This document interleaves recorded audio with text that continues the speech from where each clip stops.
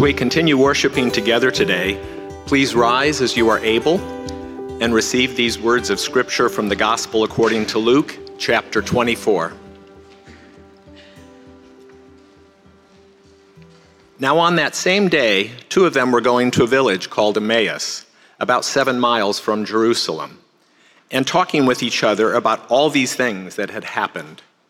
While they were talking and discussing, Jesus himself came near and went with them, but their eyes were kept from recognizing him. And he said to them, "What are you discussing with each other while you walk along?" They stood still, looking sad. Then one of them, whose name was Cleopas, answered him, "Are you the only stranger in Jerusalem who does not know the things that have taken place there in these days?" He asked them, "What things?" They replied, "The things about Jesus of Nazareth, who was a prophet, mighty in deed and word before God and all the people, and how our chief priest and leaders handed him over to be condemned to death and crucified him. But we had hoped that he was the one to redeem Israel. Yes, and besides all this, it is now the 3rd day since these things took place. Moreover, some women of our group astounded us. They were at the tomb early this morning, and when they did not find his body there, they came back and told us that they had indeed seen a vision of angels who said that he was alive. Some of those who were there with us went to the tomb and found it just as the women had said, but they did not see him." Then he said to them, "Oh, how foolish you are, and how slow of heart to believe all that the prophets have declared. Was it not necessary that the Messiah should suffer these things and then enter into his glory?" Then beginning with Moses and all the prophets, he interpreted to them the things about himself in all of the scriptures. As they came near the village to which they were going, he walked ahead as if he were going on. But they urged him strongly, saying, "Stay with us, because it is almost evening, and the day is now nearly over." So he went in to stay with them. When he was at the table with them, he took bread, blessed and broke it, and gave it to them. Then their eyes were opened, and they recognized him, and he vanished from their sight. They said to each other, "Were not our hearts burning within us while he was talking to us on the road, while he was opening the scriptures to us?" That same hour, they got up and returned to Jerusalem, and they found the 11 and their companions gathered together. They were saying, "The Lord has risen indeed, and he has appeared to Simon." Then they told what had happened on the road and how he had been made known to them in the breaking of the bread. Receive what the Spirit is saying. Thanks be to God.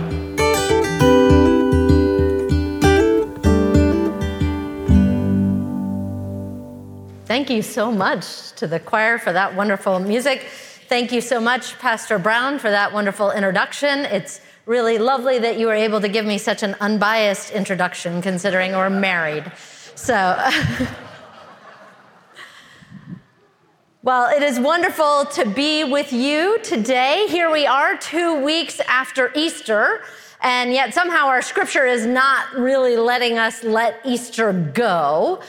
For those of you who follow the church calendar, you may know that Easter is in fact a whole season, which is good because with today's scripture, we've managed to leap forward an entire 5 or 6 hours from the scripture that we heard on Easter morning of the women going to the tomb and finding it empty. The passage started with "on the same day," and if you look back, it is literally the exact same day of Easter that they are referring to there.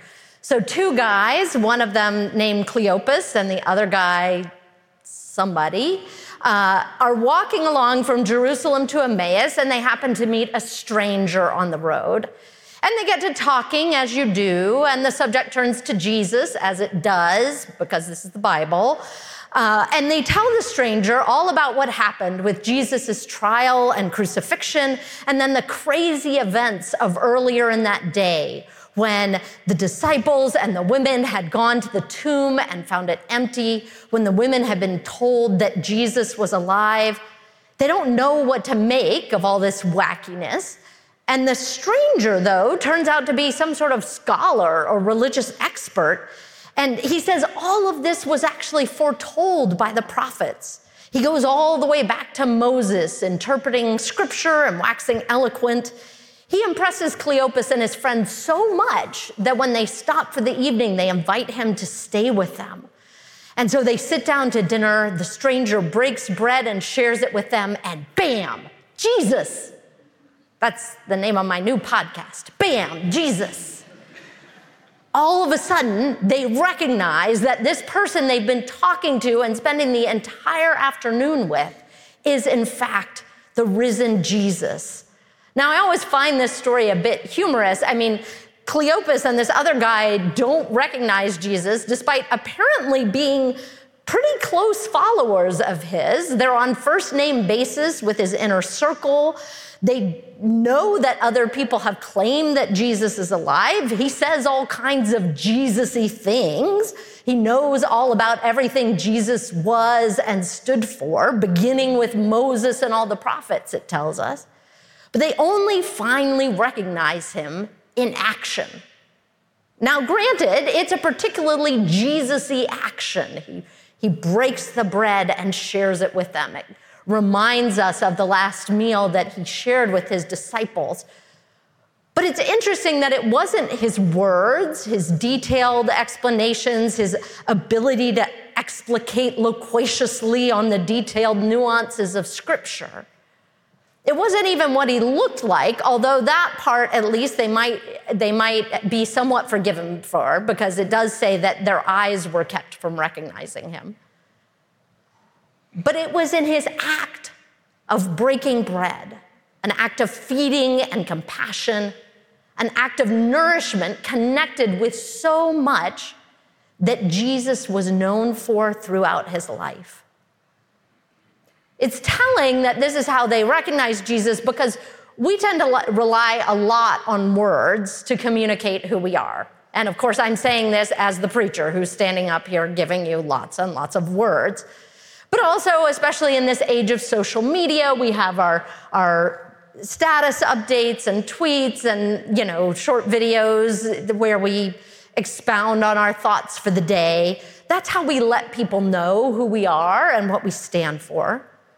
But there is a reason for that old saw that actions speak louder than words, because it's truly in our actions that people recognize us for who we are and what we truly believe and stand for. Which gives us quite a challenge as Christians.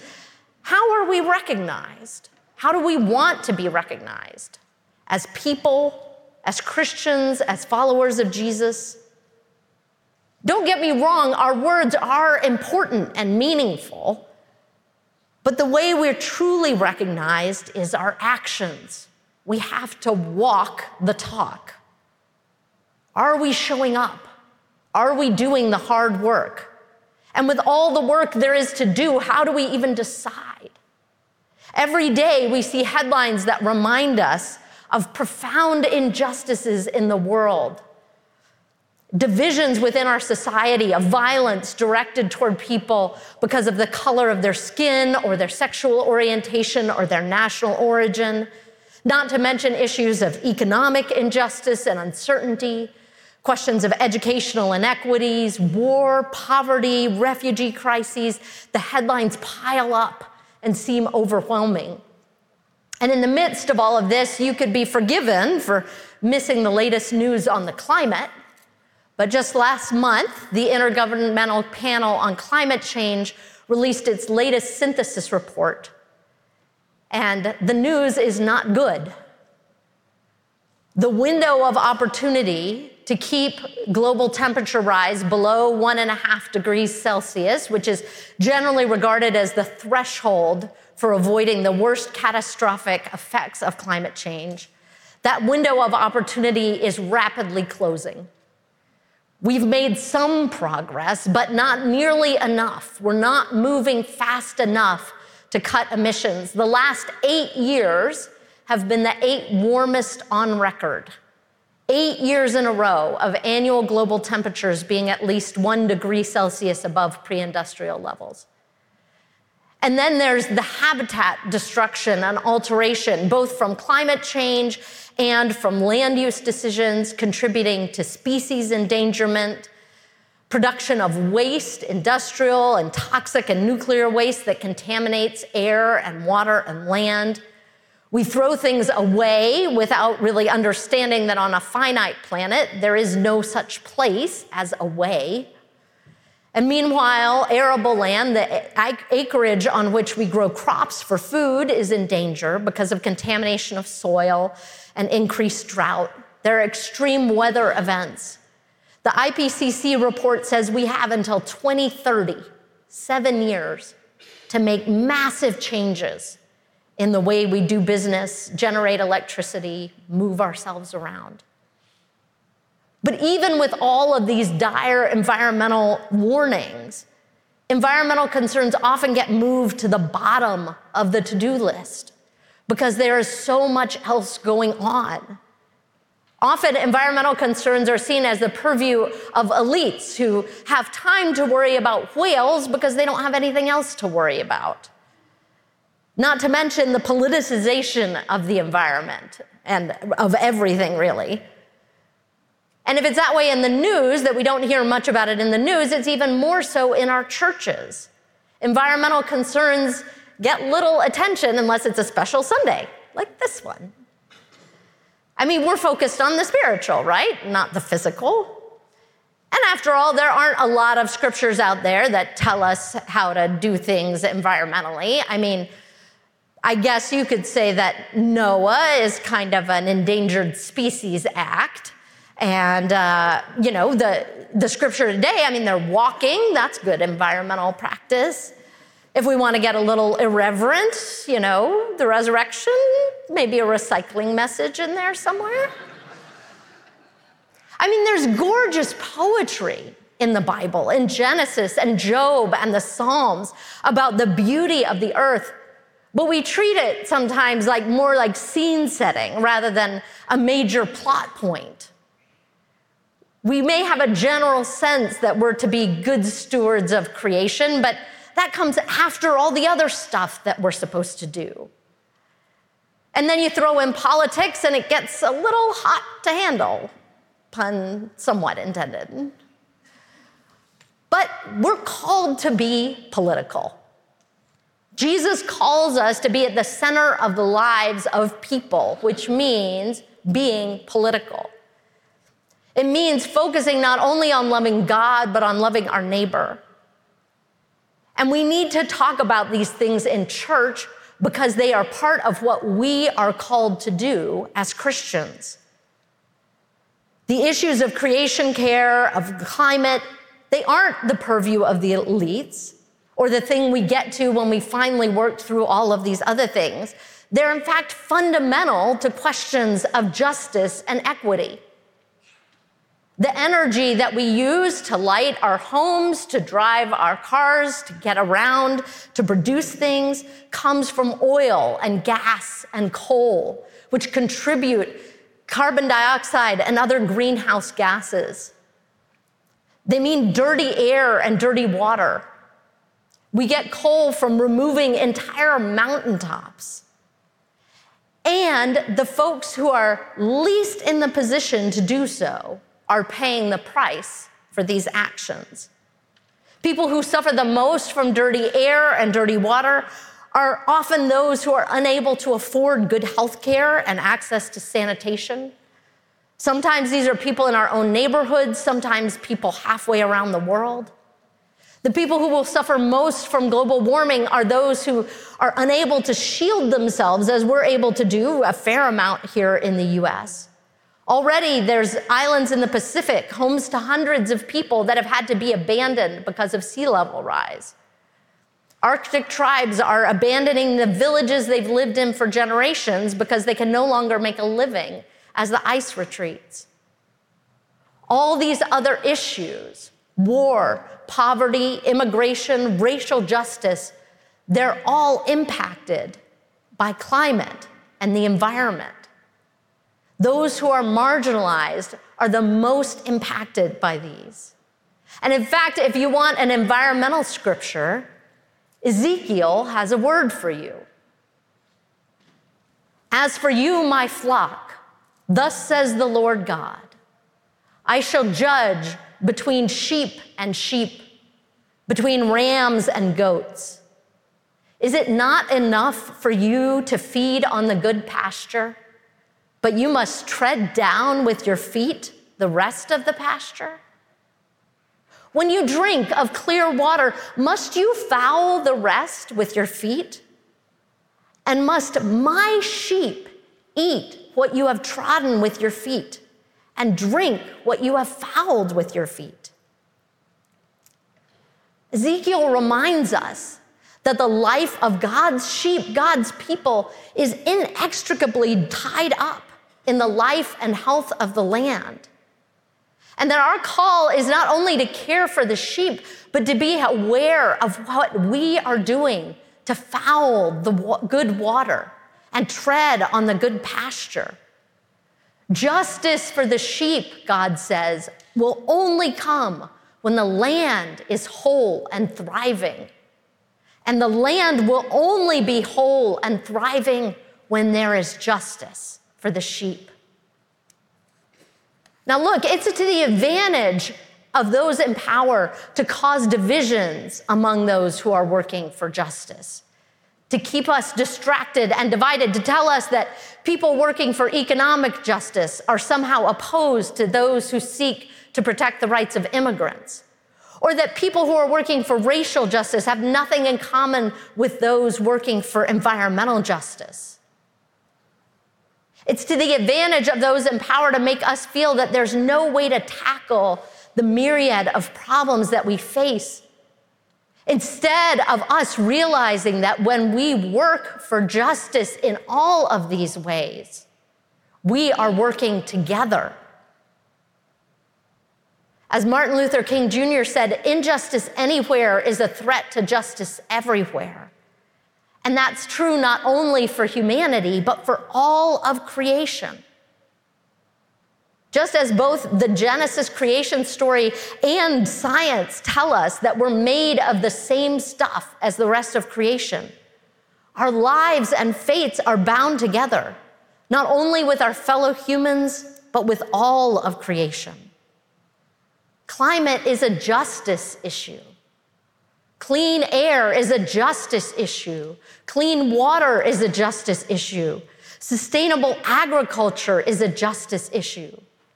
And when we work for environmental justice, we claim all people and even creation as our neighbors.